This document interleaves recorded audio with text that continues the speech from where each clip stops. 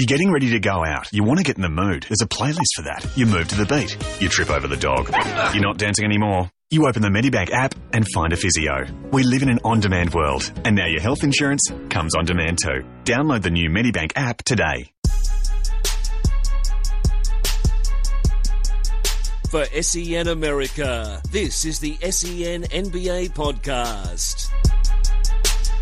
This is the SEN NBA Podcast. Chris Tyler, your host, with you, along with Luke Sakari and Chris De Silva. I've changed it up a little bit the way I introduced the show. Yeah, you just did there. That was a bit quicker than usual. Normally I can't introduce you one at a time. Today I thought, you know what, I'll introduce both of you at the same time, so I'm not showing any preferential treatment towards anyone, because Chris argued throughout the week that I kept talking to you, Luke, first, and so I thought, all right, I'll change it up a little bit. So how are you both doing? Chris, if you want to either of you can answer. you want to take the stage first after that. I'm good, Chris. I'm good. Yeah, I'm glad to be back. Yes, he wasn't with us last week. Yeah, you didn't really commit the way that we would hope that you would commit to a podcast like this one. This is a very popular podcast. I would like to think that if you're a part of it, you would be here, but that's all right. Obviously, got people knocking at the door to come replace you. Yeah, obviously there are certain things that Thanks, Trump being here, so that's all right. Thanks for not replacing me. we tried to. Believe me, we tried to. Didn't quite work though. Big week of basketball, as always. We're going to touch on our starting five, as we always do. We got a couple of nominations for our You're Wrong segment that we started up a couple of weeks ago. Chat some Aussies in the NBA. We'll have a look at some other things as well. But the speaker was down. Let's try it again. But first things first. There we go. See, I've got to make sure that I've got the faders up. The life of a panel operator. What we wanted to start off with, boys, are the Clippers. The Clippers, we're still... we are currently a few weeks into the season, right? They're no more a small sample size anymore. Nearly We're a month in, right? About 13, 14 games. And the Clippers still look good. This isn't something that we're only taking off a handful of games. No, they look excellent. They look really good. Dwayne Casey said it yesterday when the Raptors lost to the Clippers. He said this is the best team in the league. And they've played the Cavs and the Warriors. Yeah. So the Raptors have played both of last year's finalists. Yep. He said this is the best team in the league. And I think at the moment, you probably have to agree with him. Like, if you're just basing off what you've seen this season, are they the best team in the league? I don't know. They may be playing the best basketball so far, which I think is the case, but I still don't think they'll be the best team come the end of the season. They're not the team to beat. No, I don't think they are, but right now, based on 12, I'd say so. 13 games, whatever it is. They're in the top tier. Oh, they definitely. Yeah. It's a three-team race between them, Cleveland, and Golden State. Yeah, they're all in the same tier, you'd say. Yeah, it's just a matter coming into the season, you thought the Golden State might be in a tier of their own, but I think you're right. I think that tier's kind of opened up a little bit, and it's those three teams in that top tier. The way that the Clippers have been playing on both sides of the ball has been fantastic. Both their offensive and defensive efficiency is looking fantastic. Their starting five is really clicking. And so is their bench. Their bench is a lot deeper than usual. That was their knock, I guess, the last few seasons. So hopefully they continue to see that development amongst their bench, especially when we get to the playoffs time, because we see every year they seem to win a decent amount of games, or 50-plus games per season. But when it gets to the playoffs, that's when they get... that's when their issues arise. So if they can all stay healthy and all continue on this trajectory, I think that they can be one of the teams to beat. I think, to me, I would say they are, because what I have them over the Cavaliers and the Warriors at the moment is that their wins have been blowouts. Yeah. Like, they are destroying teams. Doing what Golden State did last year. Yeah, they are. I think their point differential was better in the first 10 games. 10 or 11. That's what I have them ahead, just because their wins have been so much more impressive. Yeah, and we've known with the Clippers for so long that their core four of Paul, Reddick, Griffin, and DeAndre Jordan have been excellent. They've been one of the best ranking four-man combinations for the last 3 years. And they've been together for a long time. Yeah, continuity helps. To find a better four-man combination, you have to go back to Kevin Love's last season in Minnesota. Really? Yeah. So with Love and three Minnesota guys. Yeah. Which is obviously a flawed statistic, because it's just one All-Star there. Yeah. This is multiple All-Stars, yeah. So this four, we know, can play at this level. But what's, I think, lifted them this season has been the play of Bar Mute. We spoke in our preview show about how the Clippers were always at one piece away. One wing piece away, and this is where I'm not sure whether this is sustainable, but Bar Mute shooting 43% from three. and I'm not expecting him to shoot 43%, but if he can even shoot a league average, suddenly teams can't ignore him, and that gives space to all those other guys who actually can damage you, and that's a whole new chapter for them. He's leading the league in net rating. There you go. Yeah. But then you have a look at second, third, fourth, and fifth, the other starters as well. So it's, but he's out of all of them, he's got a 24.5 net rating. The next best, JJ Redick, 23.6. So it just shows that he's right there with him. He's making a big defensive impact as well. Like, this guy's always been a great defender. And with the Clippers now just playing awesome defense, like their ball pressure's been tremendous, which is making them force turnovers, and they're getting a lot of easy baskets off that. That's an area where the Clippers actually haven't been that great in over the years. You'd expect, looking at their roster, that'd be a team that likes to run a lot. Yep. They haven't done it as much as you'd expect. But now you look at their defense and they're just forcing turnovers. They're making teams make mistakes, and then they take advantage on the other end, because the team's made up of athletes and great offensive players. We know that. And you got the best decision maker in basketball and Chris Paul running the show, who for mine's probably been the best point guard in the league at the moment. Yep. It's a perfect storm at the moment. And the bench as well. We have to give credit to their bench. Guys like Raymond Felton, Mo Spates have come in. As crazy as it sounds, they've changed it. Now, again, is it sustainable? Or I don't know. Well, that was a question I was going to ask. Do you think this can go on, and can they take the way that they're playing now into the playoffs, and can they actually get past the second round? I think defensively they can, because all these guys, with the lineup they have, especially their starting lineup, they are able to. They're one of those teams that can really switch almost 1 through 5. DeAndre Jordan's not the best at switching onto guards, but he's better than most bigs in the league, especially most starting bigs in the league. So with guys like Mbah Mute, JJ Redick's an underrated defender, and Blake Griffin, who has really improved this season. He's got all the athletic tools to be a great defender, but he hasn't been so far. But like Luke said, they're all on playing. When we talk about teams playing well defensively, you talk about 5 guys on the string, right? And these guys, if you watch the Clippers, they all know exactly where they need to be and what they need to do at certain time, and that comes with familiarity, and they got that now. So, which is something I definitely underestimated when we were coming into the season. The fact that these guys have been playing so well together, and they hadn't seen that success, I thought maybe it's time to shake things up a little bit.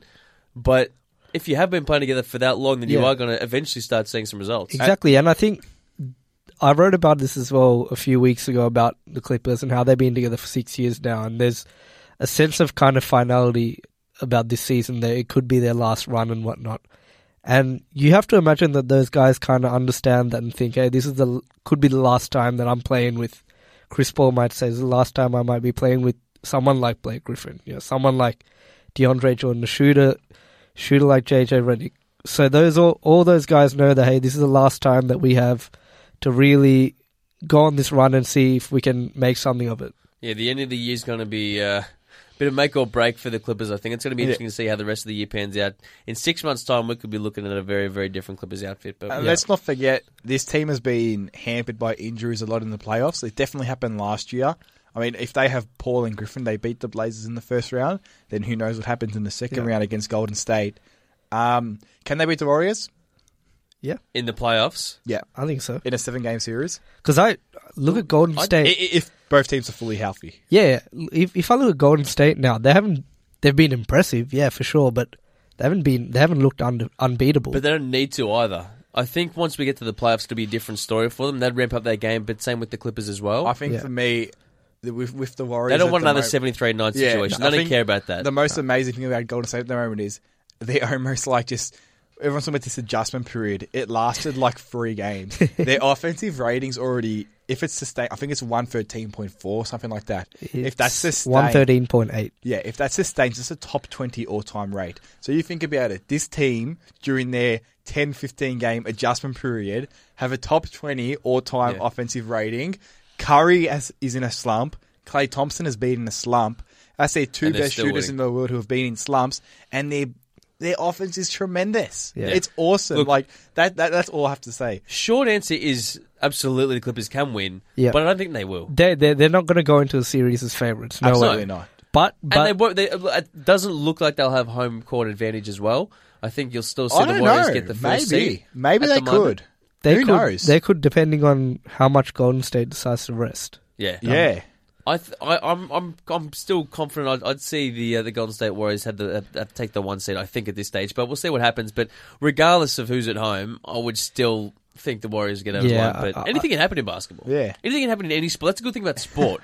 It's always see the underdog. It's unscripted drama. Last 12 months, we've seen ridiculous results, so it can continue to happen. Let's move on, and Chris, we want to move on to something that you wanted to touch on.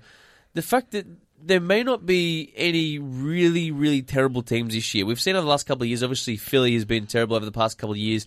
They've won a couple straight this week. Brooklyn Nets have been terrible in the past couple of years. They actually look all right now. Yeah.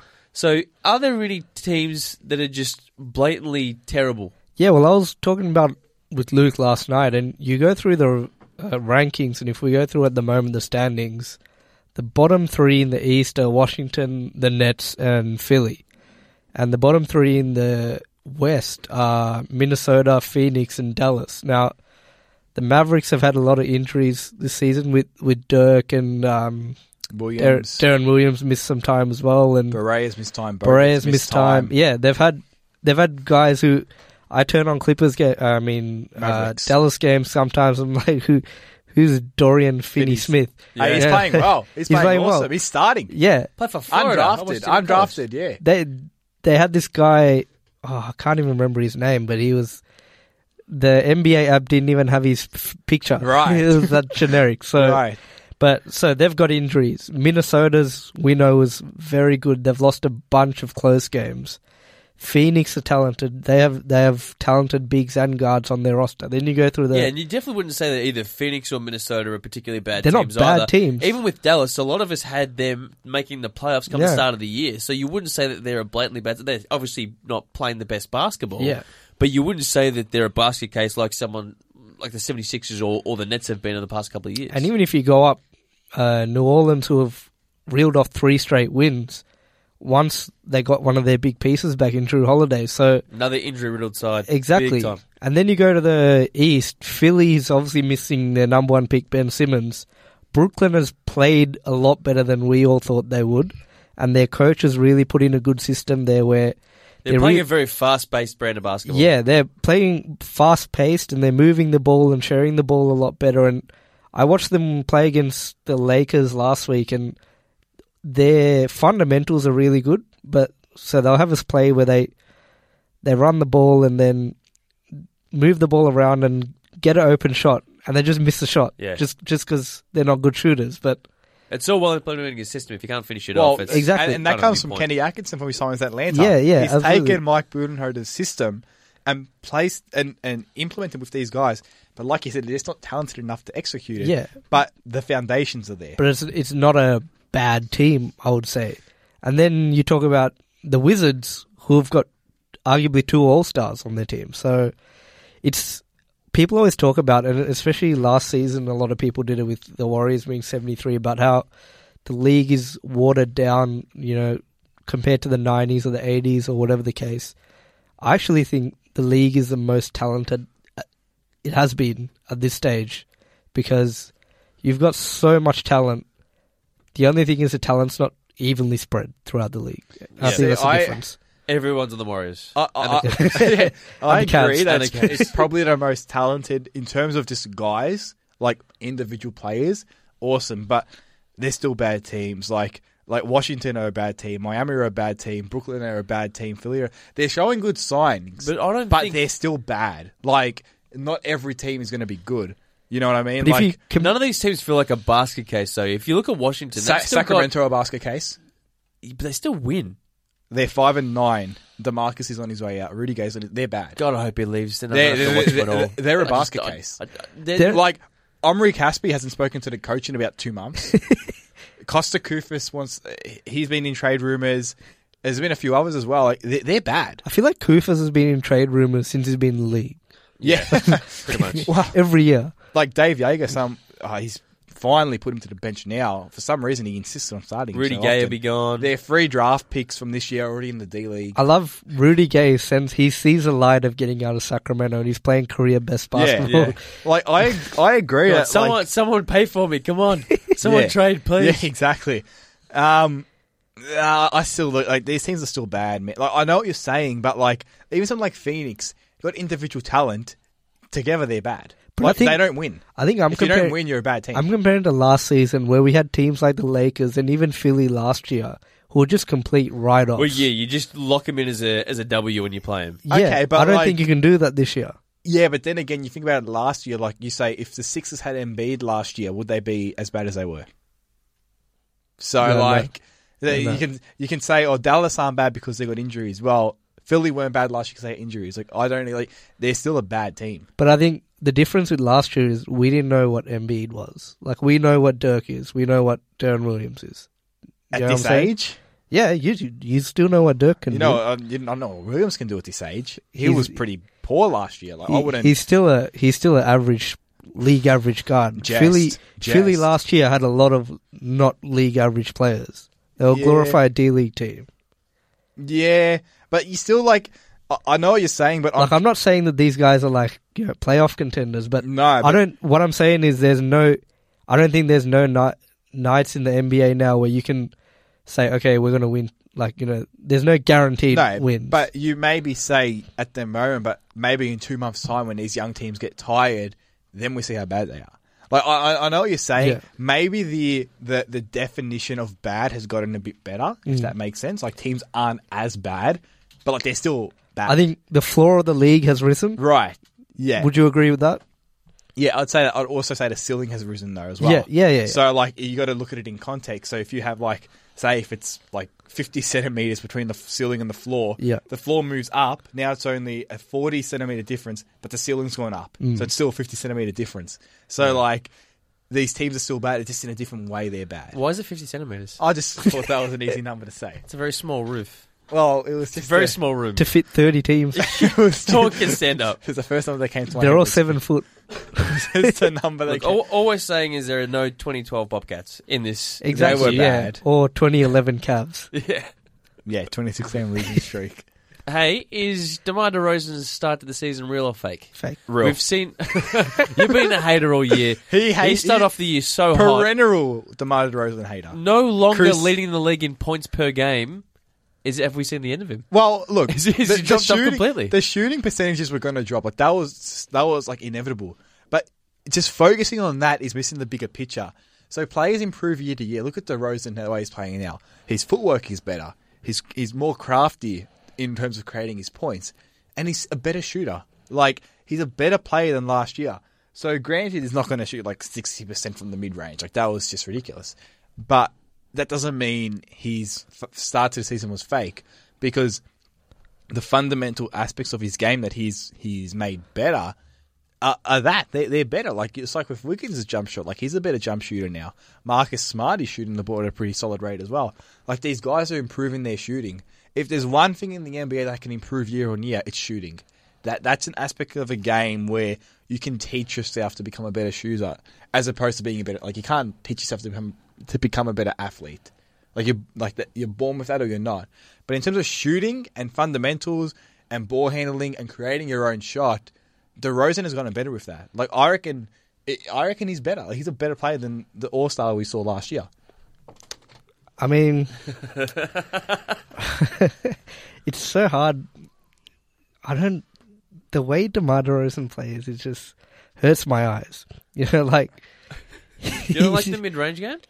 I do. No, I do like the mid-range game, but it's so hard because I feel like if he shot threes well, I would appreciate him so much more.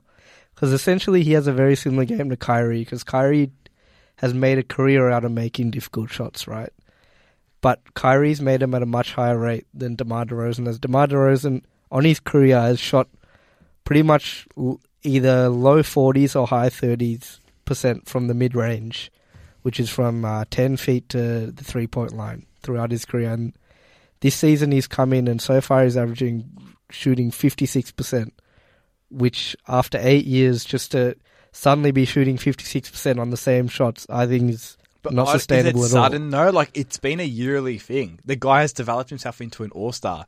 Like, is it a sudden improvement? But his percentages haven't increased. Whether he can do it in the playoffs or not, like, I don't know, we're going to wait and see. Like, the Raptors are still a high ISO team. They don't move the ball. And I agree with that. Like, they don't take a lot of threes. Like, I agree with all that stuff.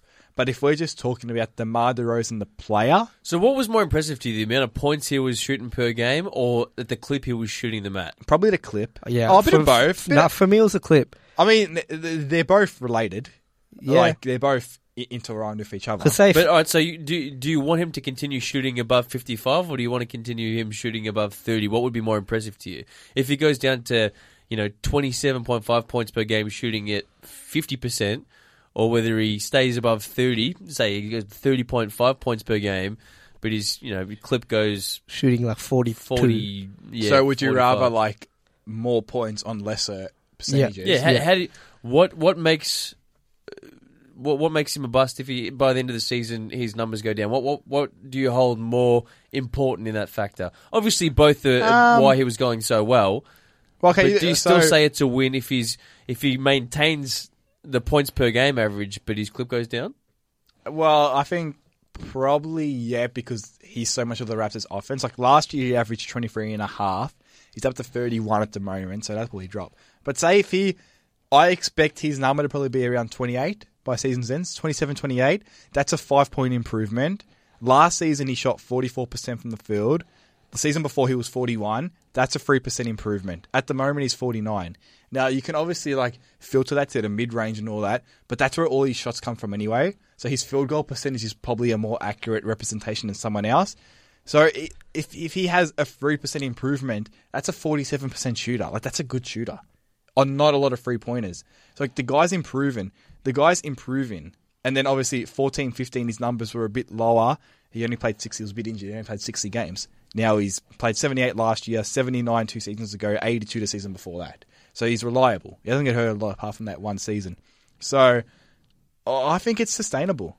Or maybe not like 60%, whatever, like that. Obviously that. So what do you think he can shoot this by the end of the season? I think he can be around 46%. Like if he's 46%, 46, 47, that's a 2 to 3 increase from the season prior. You mean total? Well, yeah, total. Not just from the mid-range. Well, look, where all his shots come from. Yeah. He's taking what? How but many? he shot 44% last year and he shot 40% from the mid-range. Right. Okay. So based on those... Because it's held by the amount you shoot in the restricted area. Where everyone shoots about 50-60%. Okay, so based on those, so 40% last year, I say if he gets around a 3-4% improvement, so 43, 44% from mid-range, which would translate to about 47 from the field. To me, that's a tangible improvement. That's a good improvement. But will it mean that the start of his season is fake or not? We're not comparing him to last year. Well, no, I still think it's real. Because he's still better than he was last year. But I still say it's real.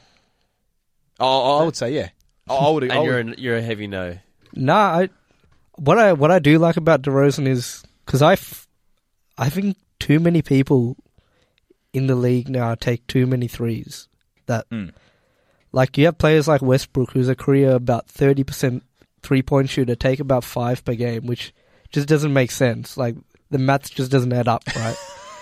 Like, DeRozan, to his credit, he knows his limitations. He knows that I'm not a good three-point shooter, and he knows his best use is in the mid-range and close to the basket, so he's avoided taking threes. He plays to his strengths. He plays to his strengths, so I admire that about his game, but at the same time, when you have guys in the league who are so damaging now from the three-point line that can get 30 points, say if you got a guy like Steph Curry, right, who he's the best in the league, who can get 30 points in 18 shots, as opposed to DeRozan takes maybe 25, 26 shots. To me, I'm always going to side with that guy who takes lesser shots. Of course, but that's not the argument, though. The argument is he going to be a better player than he was last year? No, it's not. Is his start? Yeah, That's your argument. Let me finish. The argument is fake. And is his start to the season sustained? Is a real or fake? The argument is, would you rather him over a guy who takes less shots and scores more? But I'm saying that's a completely different. But I'm saying that's why I don't gravitate towards what DeRozan's doing right now, and what his game. You're not going towards it based on what other guys are doing. No, because. Like, that's your argument. You're not doing it based on what other guys... But it's not sustainable. I think it is. I think it's real. Like, it's not sustainable at the high percentage, but once it all normalizes, I feel like it's sustainable. I think we need another wager. If you're comparing him to someone else, like, yeah, he doesn't play the modern style of basketball, but like that's not like obviously if you mention someone like Steph, like of course you're going to take Steph. There's no doubt. I think we may find out both of your thoughts on DeMar DeRozan when we get into the starting five, which we are going to right now. Yeah. On the SEN NBA Podcast, the starting five. So once again, each week we carry over our best 5 players from the week before, get rid of at least one, get rid of at most 4.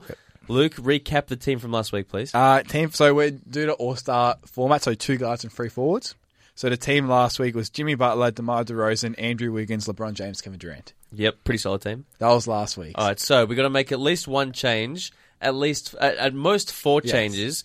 You both present me with your changes, and then I will inevitably be the judge and decide who is in and out for next week. So after standing up for him, DeMar DeRozan's dropped. I've taken him. I win by default. He didn't have a great I win by default. Absolutely, it's Hey, sustainable. Luke, He didn't have a great week. Luke knows that it's not sustainable. No. It is sustainable. This is a different argument. So, but he's dropped at the expense of someone who's played better than him. Okay, so I've made 3 changes to my team. He's dropped because he's regressed to the mean, which is what I said. So he started off as one of the best players in the league. It's sustainable. He's managed to maintain that, but someone's better than him. Well, that's the argument is someone better than him. The argument is him. But anyway, so the 3 changes. Right. So I've got 3 ins and 3 outs. So much anticipated starting 5, by the way. Luke's kept it on lock well, the entire week. He would not tell anyone. Well, we can't be. That's the whole point. So then when we find out, we can have a good, real discussion as opposed to knowing the team. Luke can laugh at the fact that you dropped DeMar DeRozan. So anyway, here's my team. So in Anthony Davis, Porzingis, and Kemba Walker. Yep. And out LeBron James, Andrew Wiggins, and DeMar DeRozan. He's dropped the king. Well, he's played like 1 game this week. How can you keep a guy in the team who hasn't played? I just thought the games he played 2, but the games that he played were so good. Yeah, but he hasn't like he had 28, 9, and 14 against who was that against the Raptors? Well, I thought he only played 1 game. He sat against. No, he played sat Detroit against the Pacers. He played against Detroit. Detroit as well, right? Yeah, and he had like 21, 3, and 3 there. The Cavs have had a 4-day break. yeah. They have a 4-day break. Like, I just thought I agree with what you're saying. Yeah, I just thought the game that he played. They played well. I'm not dropping him because he played bad. That game against Toronto was really good. I'm not dropping him because he played bad, not because he didn't play enough. Technically, the game against Toronto was last Wednesday. Our pod was on Thursday. Doesn't count. So he played 1 game this week. All right, fair enough. Yeah. I mean, Porzingis has been incredible lately. He's been so good, and so is Davis. Like Davis is like we don't even need to talk about him. He's been sensational, and the Pelicans and the Knicks have been winning games as well. Most importantly, winning games. Kemba had a bit of an off week in regards to his past 2, but he's almost playing like the Steph Curry of the East. Like he's shooting the ball, he's shooting so confidently. Coming off the screen and roll, he's one of the best offensive players in the league at the moment with the ball in his hand. I've loved his week. Chris, what's your team? I only had made 2 changes, right. So I obviously had James still in there, but I took out Luke's mate DeRozan, and I actually went for Klay Thompson of the Warriors this week. Okay. 24.3 points, shooting almost 50, 40, 90 from the field. Wow. In a week where the Warriors have gone 4-0. So... And in a week where Steph Curry and Durant haven't always been on, Klay Thompson's been on. He was, I think, in 3 of the last 4 games that the Warriors have played, Klay Thompson had a plus or minus of over 20. So he's had a very good week. And my other in was Anthony Davis as well. 38 points, 12 rebounds, 4 assists. Pelicans have won 2-1 in that stretch. So all right, so we've both kept in. Who's your out for? DeRozan and Andrew Wiggins.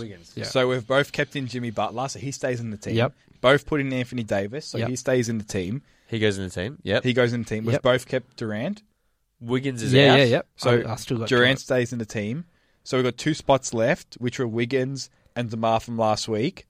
I've put in Porzingis in that forward spot and Kemba Walker in that guard spot.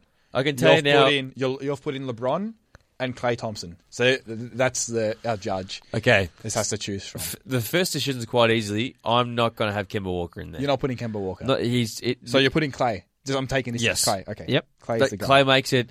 Kemba I'm playing fine all right. with that. His clip wasn't very healthy Yeah. whatsoever. He He shot 40% in his last 3 games. Right. so he's And they've only won 1. yeah, they from won what I've one seen, from he's been 3, which I tremendous. don't like as well.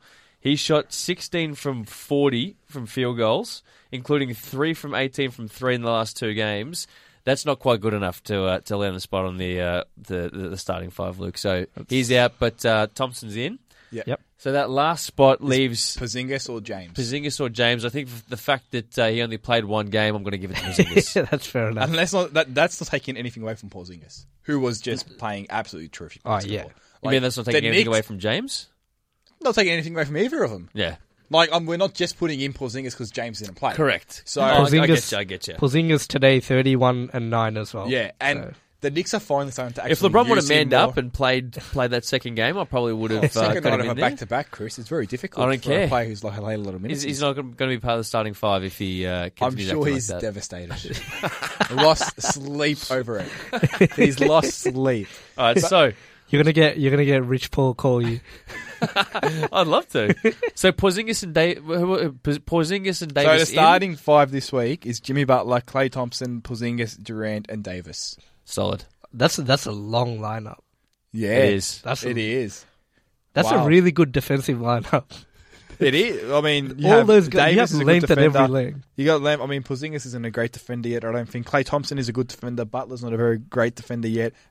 Durant's a good defender. Length though, and athleticism is all there. That's like a Milwaukee Milwaukee Bucks, Bucks, yeah. who've been playing pretty solid basketball without Chris Middleton.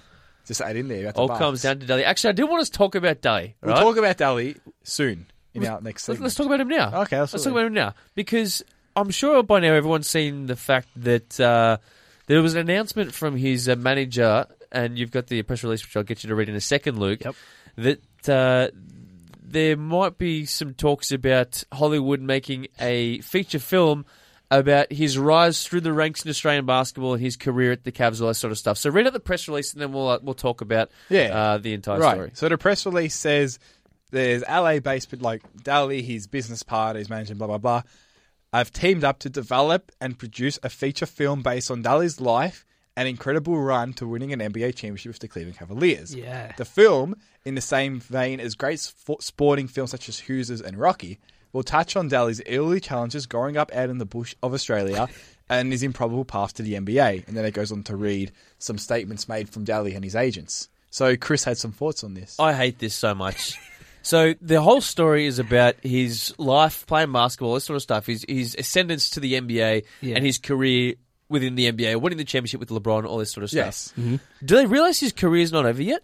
Why do they have to do it so soon? Why can't they just be patient and wait until the end of his career? What happens if they make this film next year or the year after, and as soon as they make it, he ends up single-handedly taking the Milwaukee Bucks to a championship? That is a big part of his basketball story, and they would have left it out of a film about his basketball life. But it's all right. They compared to Rocky. They can have Delhi 1, 2, 3, 4, and then they like Creed. They can have a Steph Curry movie after. Oh, jeez. Well, let's just... at the end of the release, I found this pretty interesting. It says, the film is currently out to writers and is anticipated to start production in Australia in 2017. So, like, it's out to writers. Does that mean it can still get declined from if no writer takes it guess up? so. If no writer takes it up, does that mean it's going to happen? Look, I found that very interesting. You know who's gonna take That this? was the last line of the press release. I just thought that was LeBron's Spring Hill. Spring Hill Productions. Yeah, Spring Hill I'll Productions say will this. take this. I love Delhi as much as the next person. We all do. I don't care if there's a film made about him. I just want it to be after his career's over. Then we can have a big picture about him, and his career But I think- as a whole, rather than just his first handful of years. But I think I'm it's- hoping he's still got 10 years left in his career. Why can't we wait? I think like it's the story of him winning the title in Cleveland. I think that's people are thinking that that's going to be the apex of his career. But what if it's not? Yeah, I know what you're saying. I think I'm gonna we're gonna. Why is it such a big story? Just winning the championship. Obviously, a lot of the appeal is based on his upbringing and all this sort of stuff, coming from Australia and his hardships, which you'll touch on in a second, like growing up in country Victoria. But you want to tell his complete story. If this was his last season, imagine if he was battling it out for 10 years in the NBA, then came on a part of a Cavs team, ended up helping them, has been a big part, like he was, of their championship win, and going out as a Cleveland Cavs championship player. That's not the case. He's still a young player, mate. He'll be around for another 10 years, hopefully. Fingers crossed, if everything goes all right. He'll be around for another 10 years. Just bloody wait until his career's over. How much better would it have been if the Cavs won last year? Daly was massive in the cramping 2015. up. 2015, yeah. Cramping up. This year, he hardly played in the finals. Like, think about it. He hardly played in the finals. That's not discounting anything he did. It was a matchup thing and this and that. But if this happened last year, where he was like balling out a bit against Steph Curry, frustrating him, cramping up, Ending up in the hospital. Breaking people's after legs. game 3, breaking, Yeah. getting elbowed. I didn't say intentionally. Getting elbowed on by Al Horford when he's on the floor. That The big game, people's elbow. game 6 in Chicago. Like, there were so many more great storylines last year. If only the Cavs had won the title. No, that's true. But no, I'm going to watch the film. I think we're all going to watch it, and we're looking forward to it. Yeah. But I do agree. I just don't like it. I just don't really see the underdog story mode. So, like, I understand underdog in terms of coming from Australia, undrafted guy, earned his spot through training camp. Yes. Like, not great, not an athlete, not really built for the NBA. But there's heaps of guys like that. Yeah. Heaps of them. Spot on. When I think of underdog, I don't think of a guy who played at the AIS Center of Excellence, which are the world-class basketball facilities in the world. Like, it's a sensational facility. Numerous guys have come out of there, and female basketballers as well. And they've just partnered up with the NBA to put an NBA Global Academy there, which speaks of how much they value this Center of Excellence at the AIS. Like, he's been treated to... Obviously, that's a result of him working hard to get there. I understand that. But you have to work hard to get to the NBA. Like, you're not going to bludge your way there. Like, honestly, like, would you... I don't know if this is true or not. Would you consider LeBron more of an underdog story, considering he had, like, no dad growing up, lived in commission houses over and over again? Like... But he was touted as a superstar pretty early on as well. And he got a lot of the right things heading his way when he was growing up. That comparison's probably a bit out there, but like in terms of growing up as opposed to Daly growing up in country Victoria, like is it? Look, to be honest, I don't know enough about Daly's story growing up. That's what I was going to say. I'm not taking anything away from him. So I don't know what else there is, and I don't know enough about LeBron's story growing up either. So I can't really comment. I don't know if I can't speak for you guys, but I don't know enough about growing up in country Victoria and the hardships those guys might face day to day. I don't know anything about that. Yeah, and his story could be uniquely specific, unique even to everyone else that's in country true. Victoria. I'm just on the but I understand what you're side saying. of things. Like, Absolutely. Either way, like I'm looking forward to it.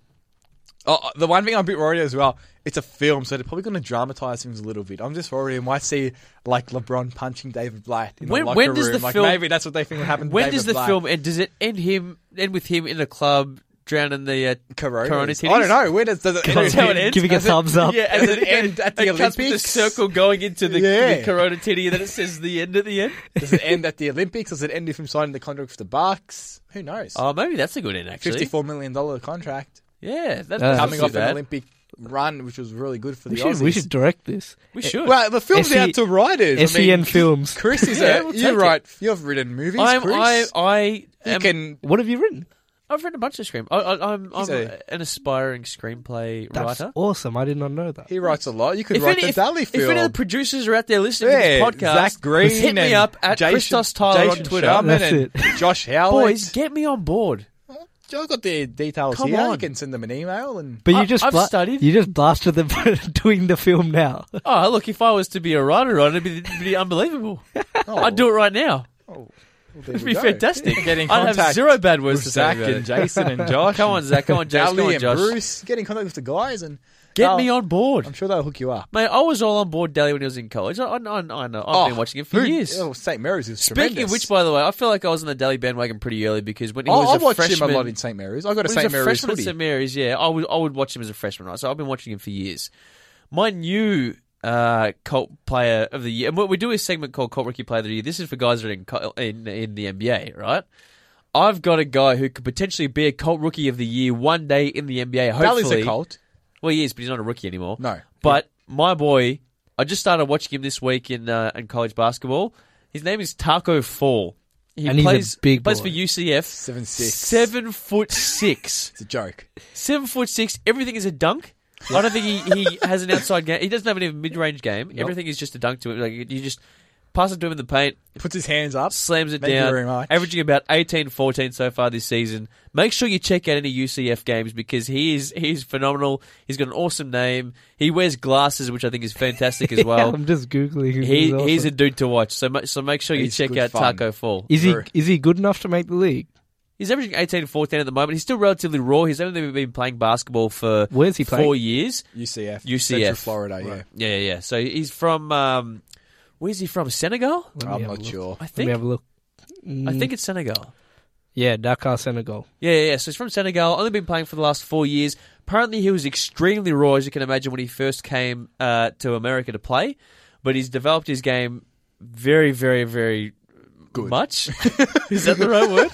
He's been working a lot with Hakeem Olajuwon, as a lot of those Africans do when they come over, working on their footwork and all that sort of stuff. So if you're under the tutelage of someone like Hakeem Olajuwon, who's one of the best big men ever to play the game, I think you really got a hand there. And someone like Joel Embiid did that as well. He learned under Hakeem Olajuwon. LeBron James has done it. Dwight Howard. Absolutely. Amari Stoudemire. So that's a good dude to learn under. So watch out for this guy, Taco Fall. I'm on board. So and because this segment's called You're Wrong, we haven't really introduced it, but all the producers, unless you get me on board to write the Daily screenplay, You're wrong. You're wrong. You're wrong. at Christos Tyler if you want my details. I'm just reading up on Taco Fall, and on his Wikipedia page it says, Fall comes from a tall family. I would have never guessed it. But then he says never guessed it. His cousin was 5'9". His younger brother was there you go. 5'9" at age 7. Yeah. He was my height at age 7. But I like how they've only got two bits of details about coming from a tall family, and one of them, his brother was 5'9" at age 7. And his uncle is 6'8". That's His brother could still be 5'9". we don't know. Comes from a tall family. His brother was 5'9" when he was young, but that Wikipedia page, you're wrong. That Wikipedia page. You're wrong. You're wrong. You're wrong. Any other You're Wrongs before we can move on? Yeah, so Draymond Green was on Roger's Vertical podcast, which is a tremendous podcast. It's Fantastic. You get a chance to check out the conversation that he has on there with all these. He gets some superstars. really good guests. It's an awesome podcast. But he had this response in a question that Adrian asked him in response to if the loss to Cleveland in the finals still stings. I think Chris got the audio.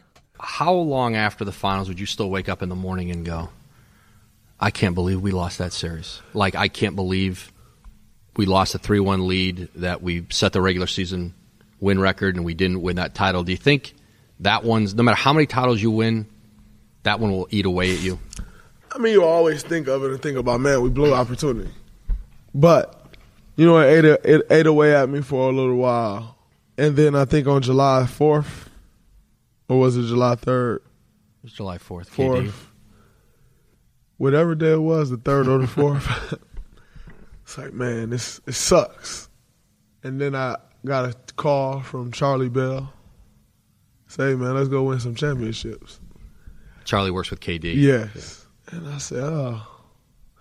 All right, there goes those feelings. We got Kevin Durant out this deal. I'll be just fine.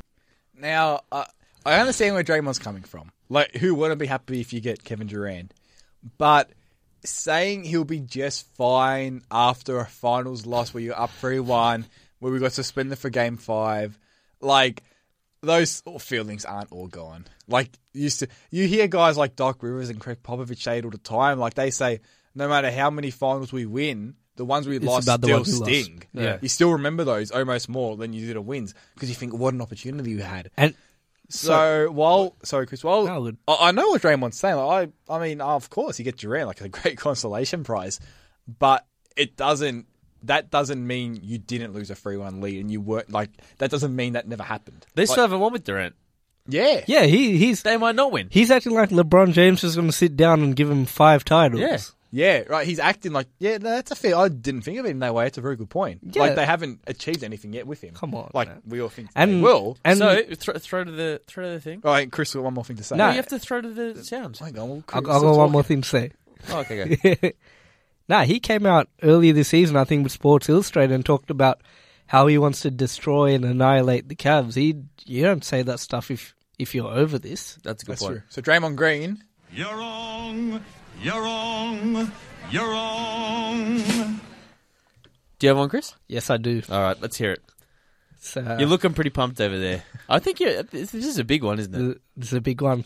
And we spoke about him last week for a different reason. 11-time champion Phil Jackson. Oh. Phil Jackson. The Knicks won't be able to go anywhere until the Zen Master is gone, and this. Whoa! And They've won 5 straight at home. And this obsession with the triangle is gone. Phil, Phil, if you're listening, this system does not work without 3 of the all-time 10 greatest players in the league. It doesn't work with Willie Hernan Gomez. It doesn't work with Carmelo Anthony. It doesn't work with Mindaugas Kuzminskas. By the way, Colt Rookie of the Year nomination for this year. Yeah. Got that later. Just get rid of the triangle, man. Just run a pick and roll. He's actually looking to the door. I'm hoping Phil comes out the door. He's at the door. He's legitimately gazing over at the door. Why aren't you looking at us? You're looking at the door. Because I know Phil's not going to walk through the door. Phil might not walk through there, but Phil definitely ain't sitting in these seats. He's here in spirit. But I watched the Knicks, right, and I think about it with similar to what the Lakers are doing now. The Lakers weren't able to move forward while Kobe Bryant was there, and the allure of Kobe Bryant, the shadow of him was standing over the entire franchise. And I think it's the same kind of thing with Phil Jackson. He's pushing the system of the triangle that it hasn't worked outside of Kobe Bryant, Shaquille O'Neal, and Michael Jordan. So, and Pippen as well. And Pippen as well, yeah. So, and people have talked about this as well. It's just it seems like an outdated basketballing system that he's trying to, that you need particular players for it to work efficiently. And I don't think it's right for him to, hire coaches based on, are you going to run the triangle? He's fired Derek Fisher because he wasn't going to run triangle. Yeah, when you don't want your coaches to run their own systems, that's always a red flag. Yeah, like at the end of you have 11 championships, and that's fantastic. He's going down as one of the greatest coaches to ever coach, and also played in the game and won as well. But you can't force a system down players' throats, and I think that's what he's doing with the Knicks. So, Phil Jackson, You're wrong. You're wrong.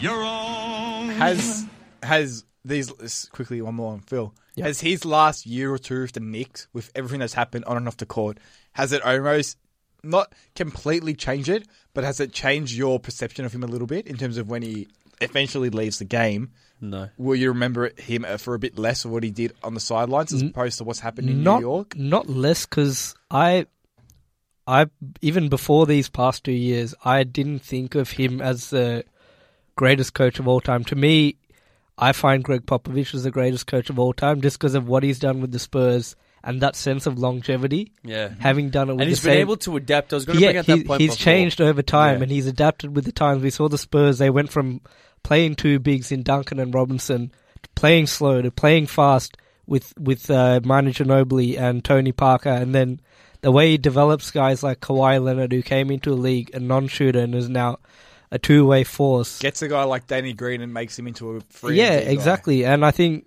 for me, that's why I think Popovich is a great... Okay, yep. Whereas I felt like Phil, he was always handed great situations.